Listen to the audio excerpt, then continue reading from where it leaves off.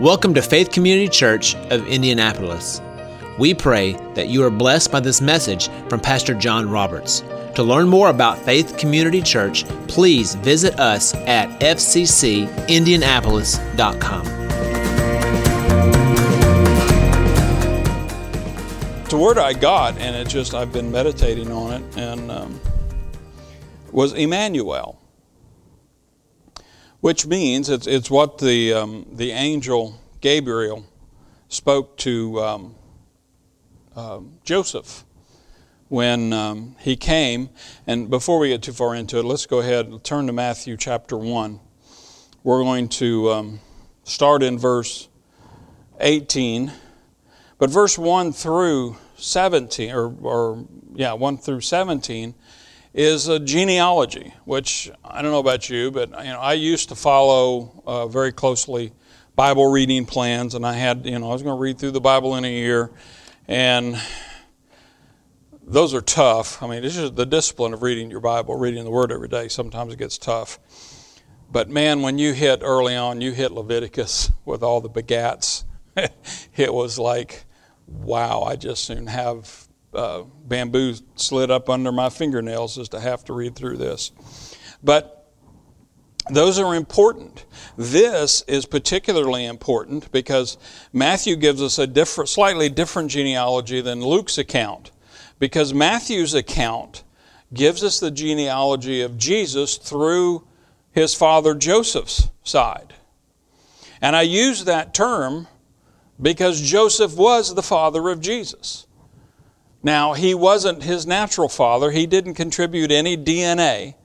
Mary conceived by the Holy Spirit.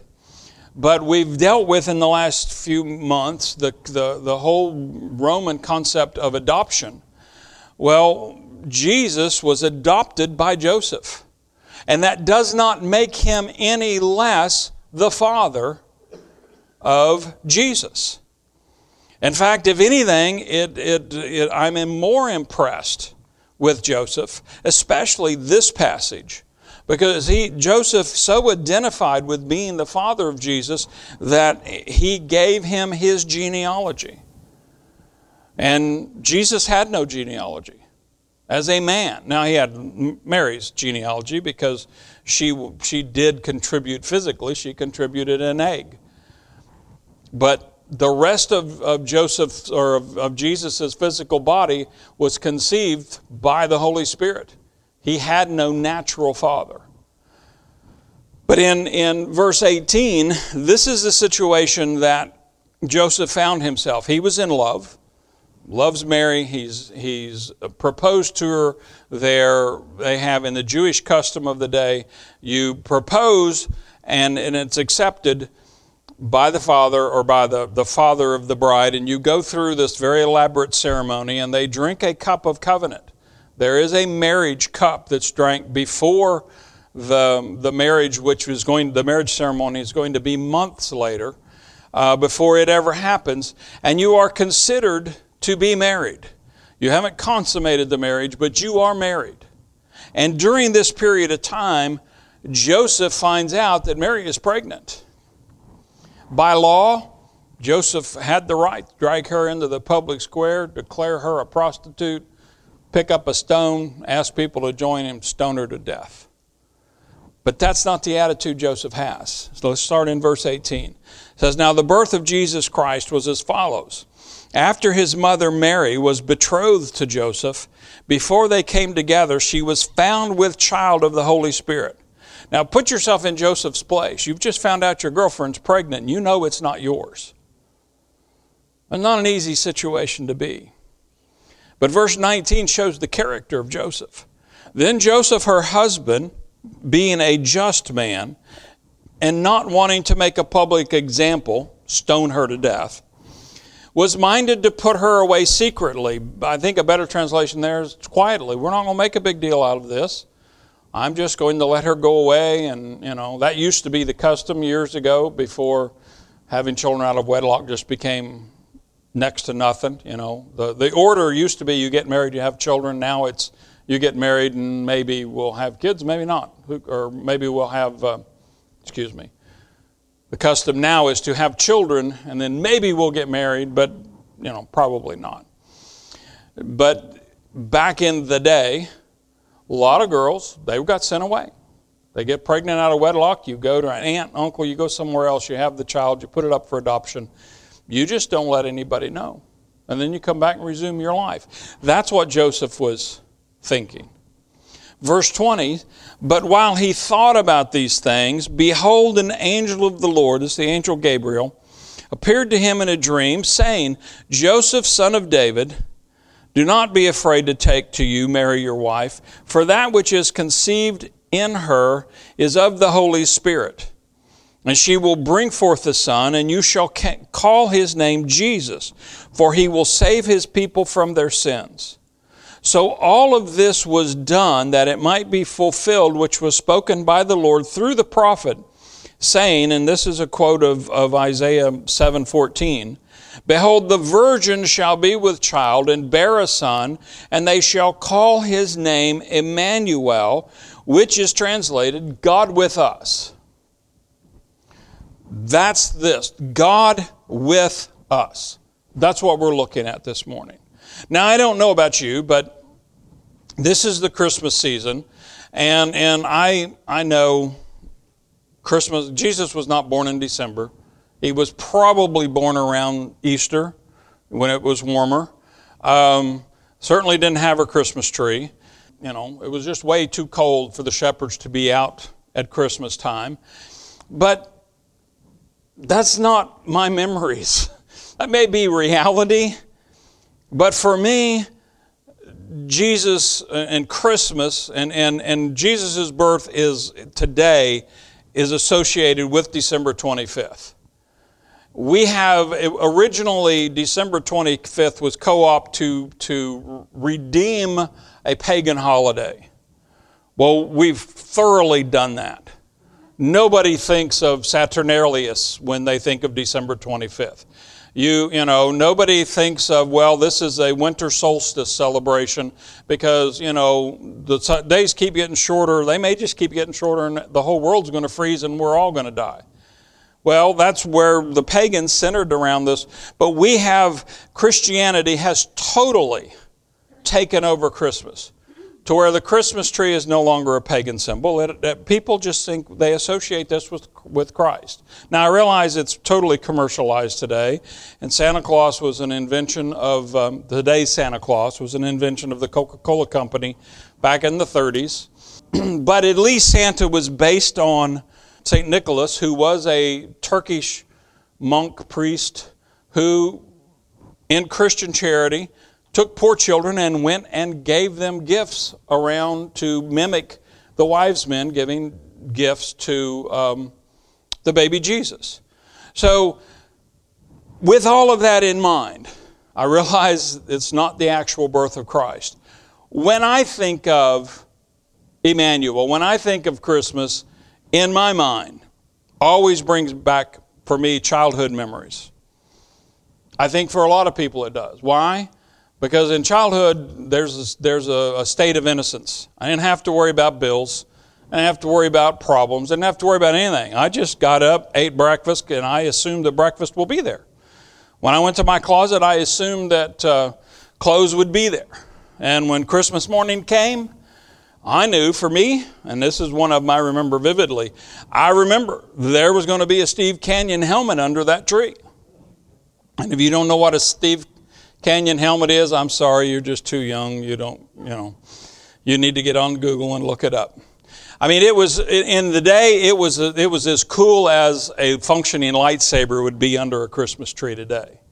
And, I wanted one. And it wasn't just a helmet, it was a jet fighter helmet. Which, what's a jet fighter helmet? I don't know, but Steve Canyon flew jets, and man, he was cool. And I wanted one, and I got one. That's that kind of memory is associated with Christmas. Or watching It's a Wonderful Life. And especially the more, as my daughter got older and hated the movie more, the more I wanted to watch it. Instead of watching it once a season, I'd watch it 3 or 4 times just to drive her crazy. Or watching A Christmas Carol.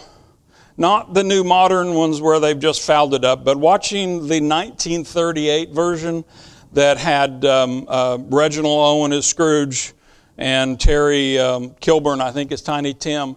That's Christmas. All right? But for me, that's me personally. But for most people, when you think of Christmas, they think of Christmas, you're thinking of the baby in the manger. You're thinking of the wise men, even though the wise men didn't come to Bethlehem and visit Jesus. And that's a whole other sermon, but you know, if you want to know, ask me later. I don't have time to explain that one. But what I want to look at today, what I want to examine, and this is our question, when Gabriel came as God's mouthpiece and spoke to Joseph and said, I want you to call his name Emmanuel because he represents God with us. What did God have in his mind?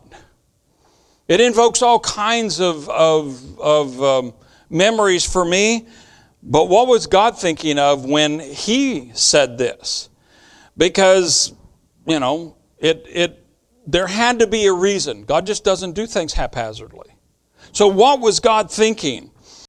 Chapter 1 of Isaiah. Let's go back to Isaiah real quick, and we're going to stay there for a little while. Isaiah lived about 700 years after the Exodus. So this has been a long time since they came out of Egypt. And God promised when they came out of Egypt, I'm going to take you into a land flowing with milk and honey. Well, in Isaiah's time, ain't much milk and honey. It's hard times. The kingdom's already been split. The northern kingdom partly in exile. They've got a client king, and Judah, where Isaiah ministered to the kings of Judah, is under threat. And the first 6 chapters of Isaiah are filled with rebuke and with promises, which is unique to God. God will smack you and promise you the moon at the same time. He'll correct you. Now, maybe you all might be like my wife. God corrects her. It's a very gentle voice. When God corrects me, He's got His finger out. He's stern. It'll shape up, bud. Listen up. And He makes a strong point. Why? Because I'm like my father's proverbial mule. You got to hit me in the head with a 2x4 to get my attention before I hear anything. But every time in the Bible, especially here in the first 6 chapters of Isaiah, when God rebukes the people, He turns around at the same time. He says, now, just listen, and I'll show you what I'm going to give you. I want to bless you, but you're just messing up. And then He'll go through and He'll give us promises. The first one I want to look at here is in Isaiah chapter 9. It's this concept of the remnant. In Isaiah chapter 1, verse 9, he says, unless the Lord of hosts had left to us a very small remnant, we would have become like Sodom, we would have been made like Gomorrah.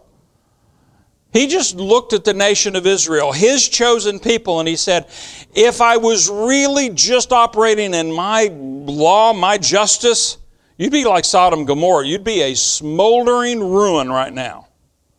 But I've got a remnant. I got a little group of people that have not bowed their knee. They're faithful. And because of the faithful, there are some good things coming. Now, I'm not going to go through all of those first 6 chapters. It's a good one to study out if you've got time sometime, but we don't have time to deal with it this morning.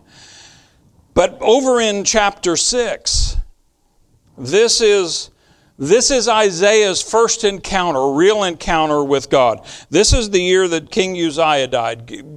Isaiah started his ministry, his prophetic ministry, with Uzziah. And he was probably a very young man, lived probably in his 70s or 80s. You know, it's hard to tell with biblical timelines. But this is where Isaiah got his start. It says, in the year that King Uzziah died, I saw the Lord sitting on a throne, high and lifted up, and the train of His robe filled the temple. That's Isaiah's first encounter with God, as he sees Him in His glory. in heaven. Now, if that doesn't get your attention, we need more than a 2x4. And then drop down to verse 4. In verse 4 he says, and the posts of the door were shaken by the voice of him who cried out. When God speaks, things happen. And the house was filled with smoke. That represents the anointing. So I said, woe is me, for I am undone. That has reference to Isaiah needed to change his shorts. The Bible's pretty graphic when you read it truly. Doesn't mean he just was scared. That means, can I have a moment and go change clothes here and get cleaned up? Because you just scared the bejesus out of me. And he says, because I am a man of unclean lips, and I dwell in the midst of a people of unclean lips, for my eyes have seen the King, the Lord of hosts. When you see Jesus, when you see God the Father in all His glory, it's a scary thing. It can be a terrifying thing. And then drop down to verse 8. He said, also I heard the voice of the Lord saying, whom shall I send? And who will go for us? Then I said, here am I, send me. God made a call. The first time He pulled Isaiah up into heaven, showed him His throne, and He said, look, Isaiah, I know you're a man of unclean lips. You're in a tribe, you're in a society where everybody's screwed up. Everybody's saying the wrong things. Sin is rampant, but I need somebody to send to represent me, to represent us, the Godhead, the Trinity. And Isaiah didn't hesitate. There's nothing in between there. The impression here is Isaiah stood up as scared as he was, and he said, I'm right here. Send me. I volunteer. That tells you a little bit about the character. And then God goes through, and we're not going to read 9 through 12. Again, these are some rebukes. But in verse 13, He makes this promise about the remnant. He said, and yet a tenth will be in it, and I will return and be for consuming as a terebinth tree or as an oak whose stump remains when it is cut down, so the holy seed shall be its stump. He's telling Isaiah, look, there's judgment coming. You've watched Israel, headquartered in Samaria. You've watched them go into captivity partially. They have a client king right now. They're really being ruled from Assyria. But I'm telling you, you're all gone. Not going to happen today, but it is going to happen. But don't get concerned. I have a remnant, and it's going to be like a tree stump. Have you ever had a tree that you just wanted to kill out in your yard? And you cut it down and you grind the stump down, and every time you turn around, you got those little suckers, those little shoots. The thing, you can't kill it. It just keeps coming back and keeps coming back and keeps coming back. That's God's remnant. God says, I'm going to judge this nation. Specifically, I'm going to judge you because you haven't kept the Sabbath rest for the land. So you're going to go off to Babylon for 70 years. And we're going to give the land a rest. But then I'm bringing you back. And my remnant is coming back. Amen? And then in chapter 7, he gets down to business. Verse 1. Now it came to pass in the days of Ahaz, the son of Jotham, the son of Uzziah, the king of Judah, that Rezin, king of Syria, and Pekah, the son of Remaliah, king of Israel, went up to Jerusalem to make war against it, but could not prevail against it. And it was told to the house of David, saying, serious forces are deployed in Ephraim. So his heart and the heart of his people were moved as the trees of the woods are moved with the wind. In other words, they're shaking. All of Assyria is camped just down the road, and they're coming after us. What's the Lord do? He said, Isaiah, go out and meet Ahaz, the king. You and Shear-Jashub. Shear-Jashub was his son. Literally, that means a remnant shall return. That I want you to, first of all, I want you to name your son. Just be thankful that your dad didn't read this portion before they went to the naming ceremony. And your name's not Shear-Jashub or Shear-Jashub. But he literally named his son, a remnant will come. or return.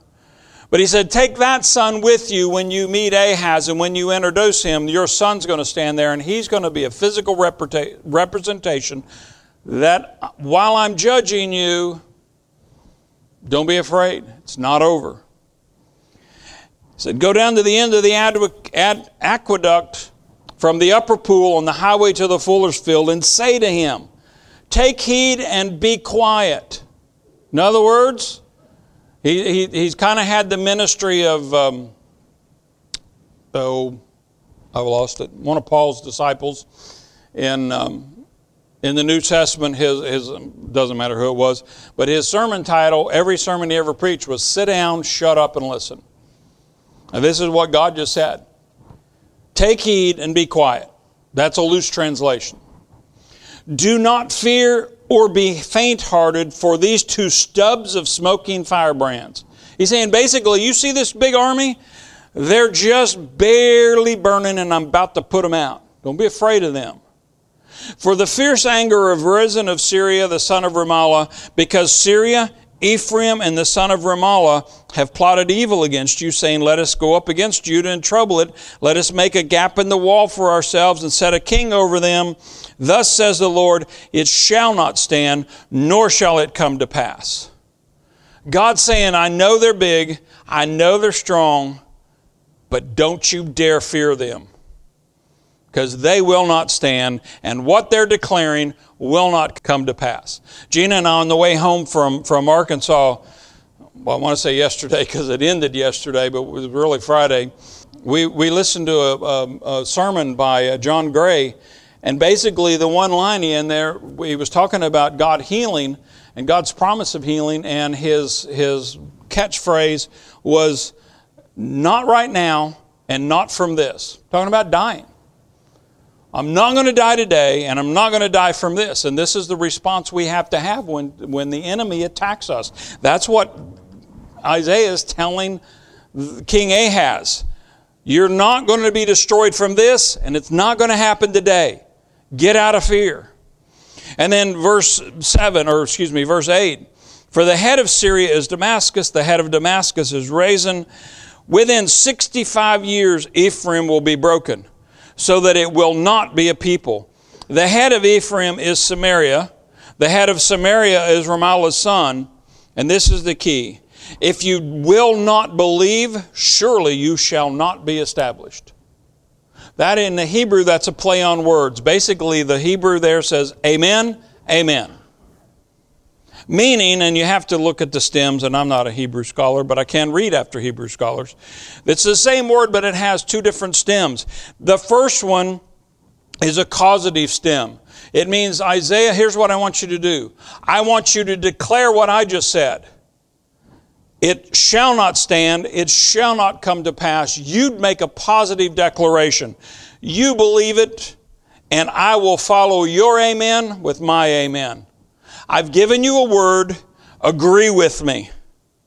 And if you'll agree with me, I'll agree with you. And then you're going to see something.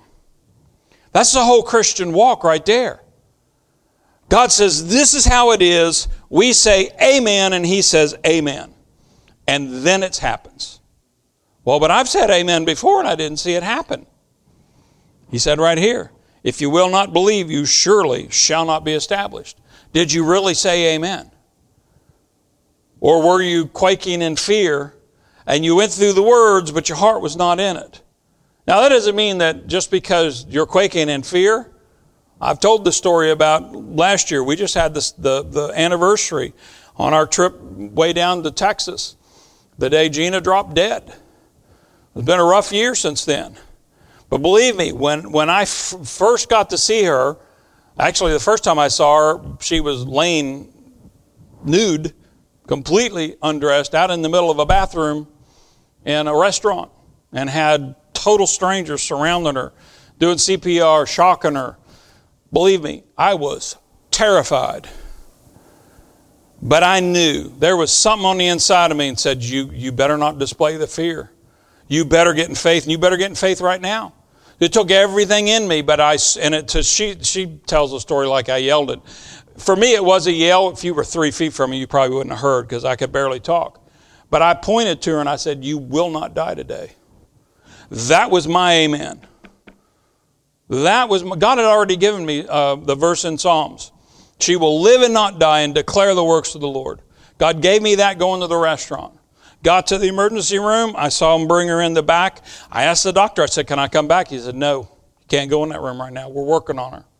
That's not good when the doctor says, no, we don't want you in the ER. I got a minute with her, and they said, you take all the time you want. They had already given up. Now, her doctor didn't, but all of the EMTs, it's like, you take all the time you want, talk to her. Why? It's maybe the last time you ever see your wife alive. And I just leaned over, whispered in her ear. I said, you shall not die today. Not today, and not from this. Did I feel it? Nope. But I knew what God said. And I was going to amen what God said. And thank God, God amen my amen. Long story short, 3 months later, the doctor looks at her in amazement and says, I can't believe it. You have no brain damage. You have no heart damage. You're perfectly healthy. This never happens. This is a miracle. And it's like, well, when you say amen and God says amen, that's all it takes.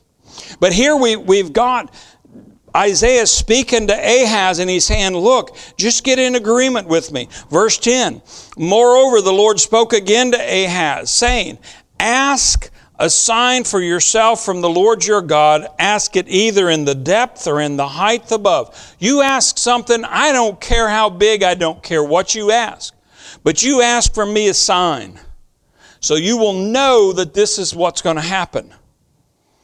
And Ahaz makes a statement, and I'll be honest with you. When I read this, I think of Jesus up on the mountain of transfiguration, or not transfiguration. He was out in the wilderness, and Satan comes and says, just cast yourself down from here. Because Psalm 91 says the angels will bear you up on their wings. And Jesus said, I'm not going to test God. Well, what's Ahaz say? I will not ask, nor will I test the Lord. Sounds pretty good to me. But then what's God's response to him? Hear now, O house of David, is it a small thing for you to weary men? But will you weary my God also? Isaiah looks at him, he said, God just told you to ask for a sign. Who in the world do you think you are to say no? You don't want to ask one? I'll give you one.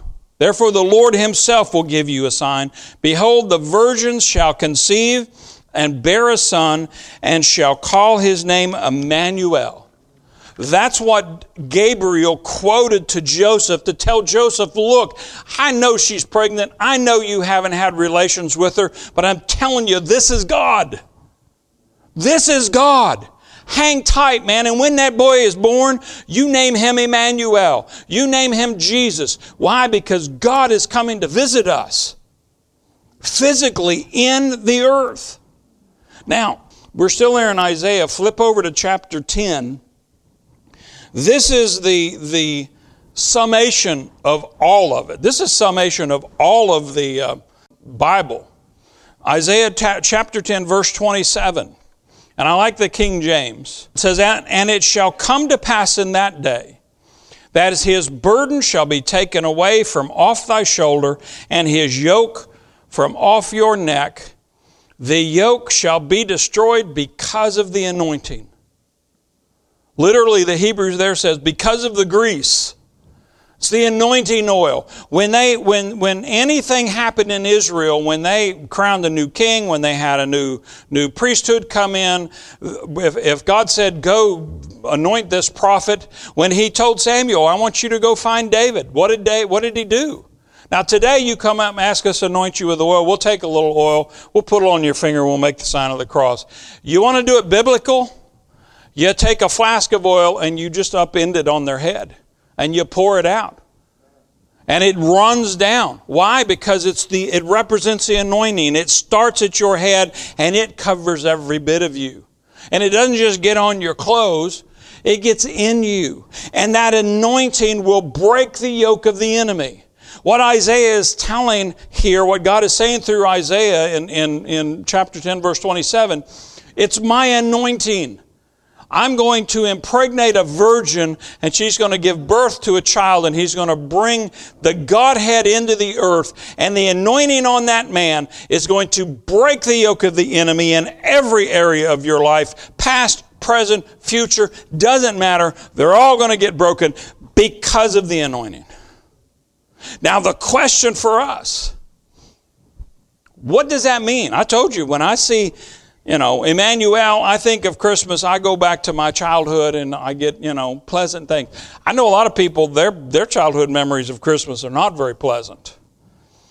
But what does it mean to us?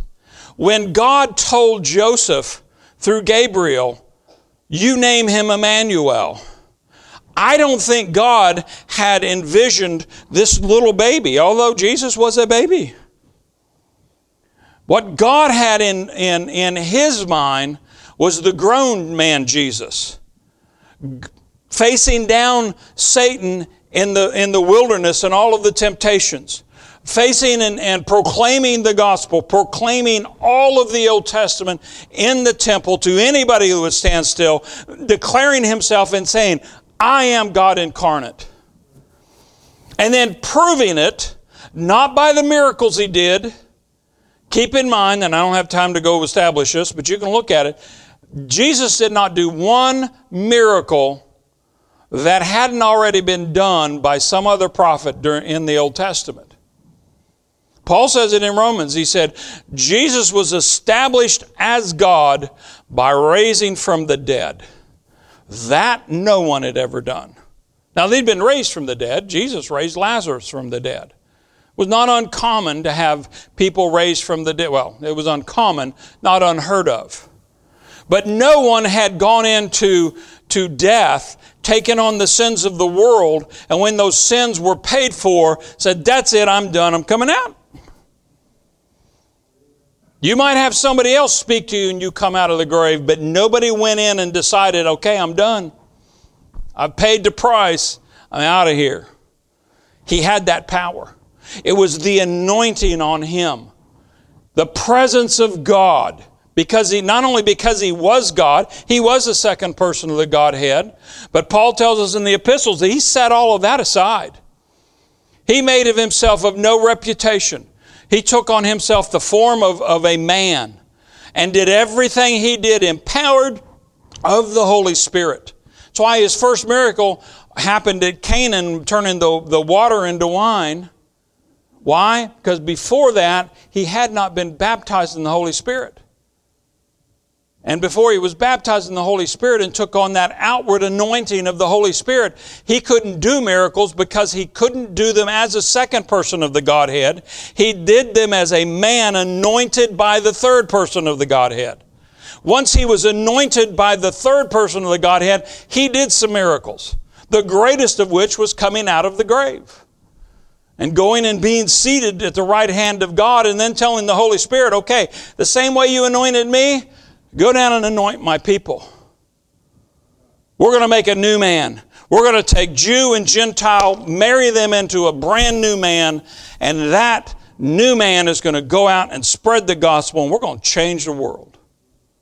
And now we're in the last days, and God, when he spoke that to Joseph, he had one thing in mind: conflict. I know this, you're going to have a baby boy born here, but remember, he was born into conflict. One of the very first things, and it's the reason I said the wise men probably did not go see Jesus when he was in the manger. And I know we have manger scenes and we have the wise men. I've got one at home. It's just historically inaccurate. The wise men would have seen the star, but they didn't catch an airplane to Jerusalem the next day. They packed up their camels, and it took them a while. And the real hint, the real clue that they got there afterwards was when King Herod got those wise men, he said, now when you find this Messiah, let me know where he is. More than likely, they went to Nazareth, only they were smart enough because they'd been warned. They did it as if they were leaving the country. And then Herod went to his wise men and he said, where's the Messiah supposed to be born? Nazareth, or not Nazareth, but Bethlehem. So what did he do? He went and had every child from 2 and under killed. Why 2 and under? Because it had probably been 2 years since Jesus was born. And then God sent the angel Gabriel back to Joseph and said, Joseph, king's looking for you. Get out. That the gold and the frankincense and the myrrh that these guys just dropped off, those are your funds. Pick up that boy, pick up his mama, and get into Egypt and hide out till Herod's dead. God's got all this planned out. But he knew immediately conflict was going to come. Conflict is a natural state of this fallen world. Now, the great news is, it doesn't just mean, Emmanuel, doesn't just mean that Jesus came into the world. It does mean that. But when he says God is with us, he's talking to us personally today. When you get up in the morning, Gabriel ought to be on your shoulder saying, God's with you today. In the same way that Jesus had conflict, he had to go through Joseph and Mary to defend him, because Jesus was just a child. He was the second person of the Godhead, but remember, he set all that aside. He had to learn to walk. He had to learn to talk. He had to go to school. He had to learn a trade. All of those things he had to do naturally, just like any other man. Well, he couldn't defend himself as a baby, so God dealt with his parents. That's why he picked Joseph. I need a good man to come in here and watch out after Jesus till Jesus gets old enough to watch out over himself. Now, Jesus was quite capable at an early age. He went at 12 to meet with the Pharisees and the Sadducees and the learned men, and he confounded them. I mean, it's something to go in, be a 12-year-old, go into a college with PhDs and confound their wisdom. That's pretty smart. Why? Because he knew the Word, he was the Word, and he knew what it meant, even then. But he said, hey, it's not my time yet. I'm going to go home, do what Mom and Dad say, and just bide my time. And he did. Now, when we look at this word, it does mean God is with us. Christmas is not about Santa Claus. It's not about gift giving. It's not about good times with the family. Although you can have a lot of fun with Santa. Since we have no children here, I'll just be honest. I remember when we told our kids that Santa wasn't real. Oh, they just burst into tears, cried. You'd have thought I'd ripped their heart out. Because in their little minds, they thought that means we're not getting presents. I said, no. There never has been a Santa. Santa didn't just die. Mom and Dad have been Santa. Oh, you mean we're still getting presents? Yeah. Oh, okay.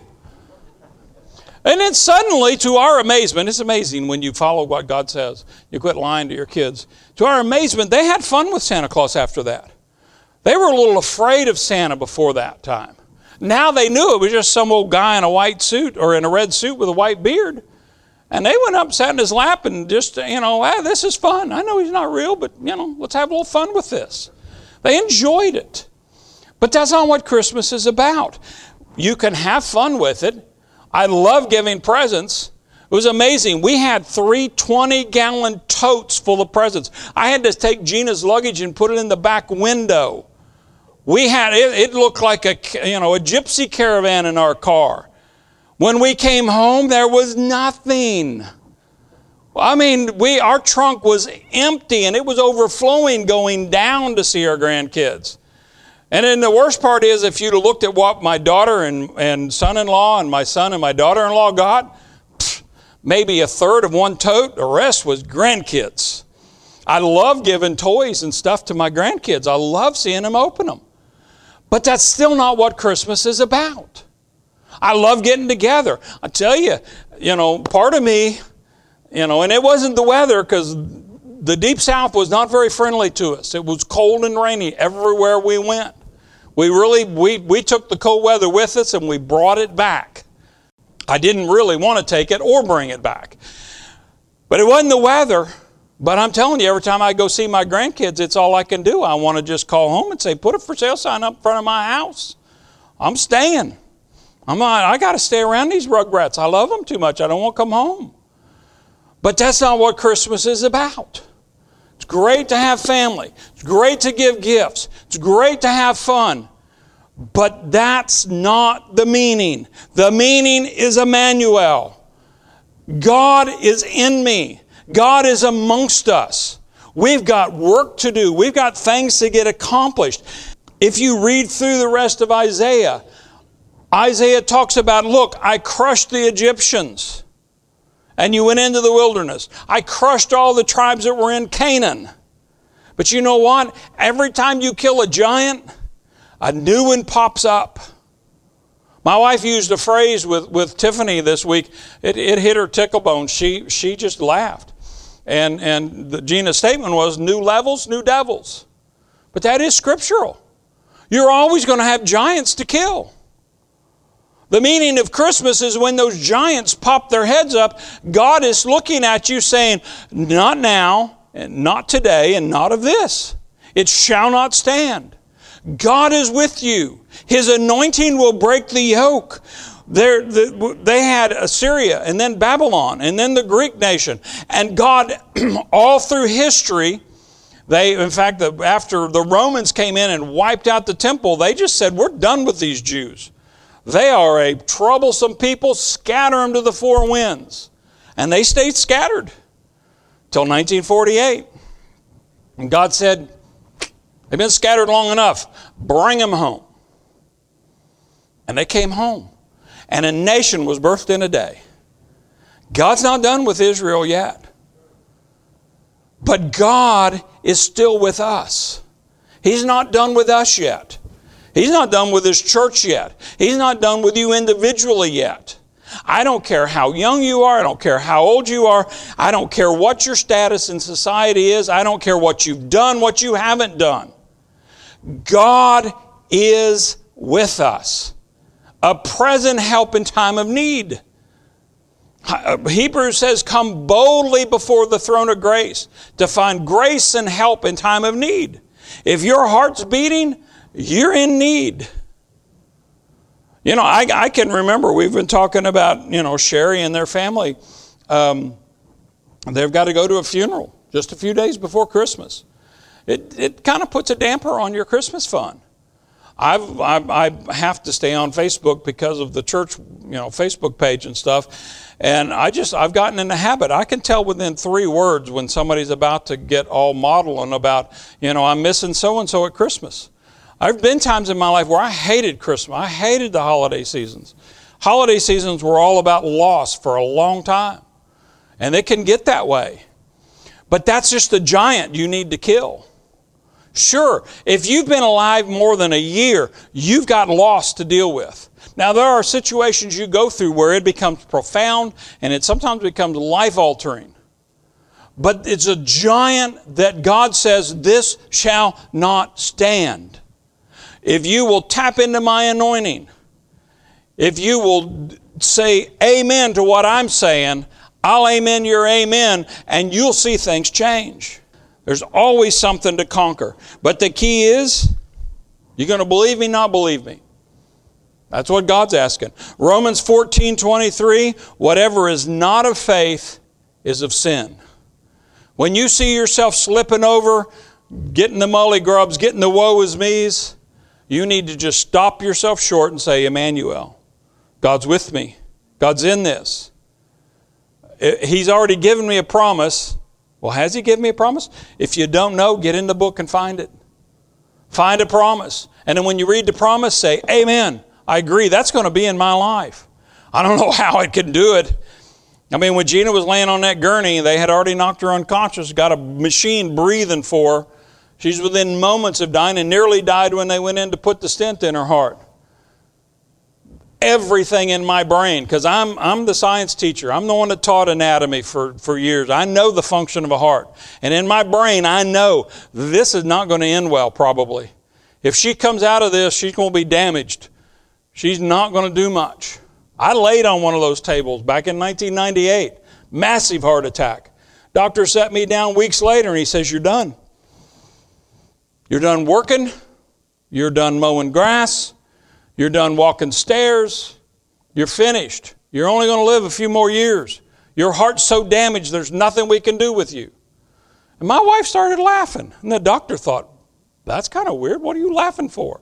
She says, you just threw a chunk of meat in front of a roaring lion. He's not going to stand for that. And I didn't. But it's not me. I'm 18 years, almost 19 years out of a massive heart attack.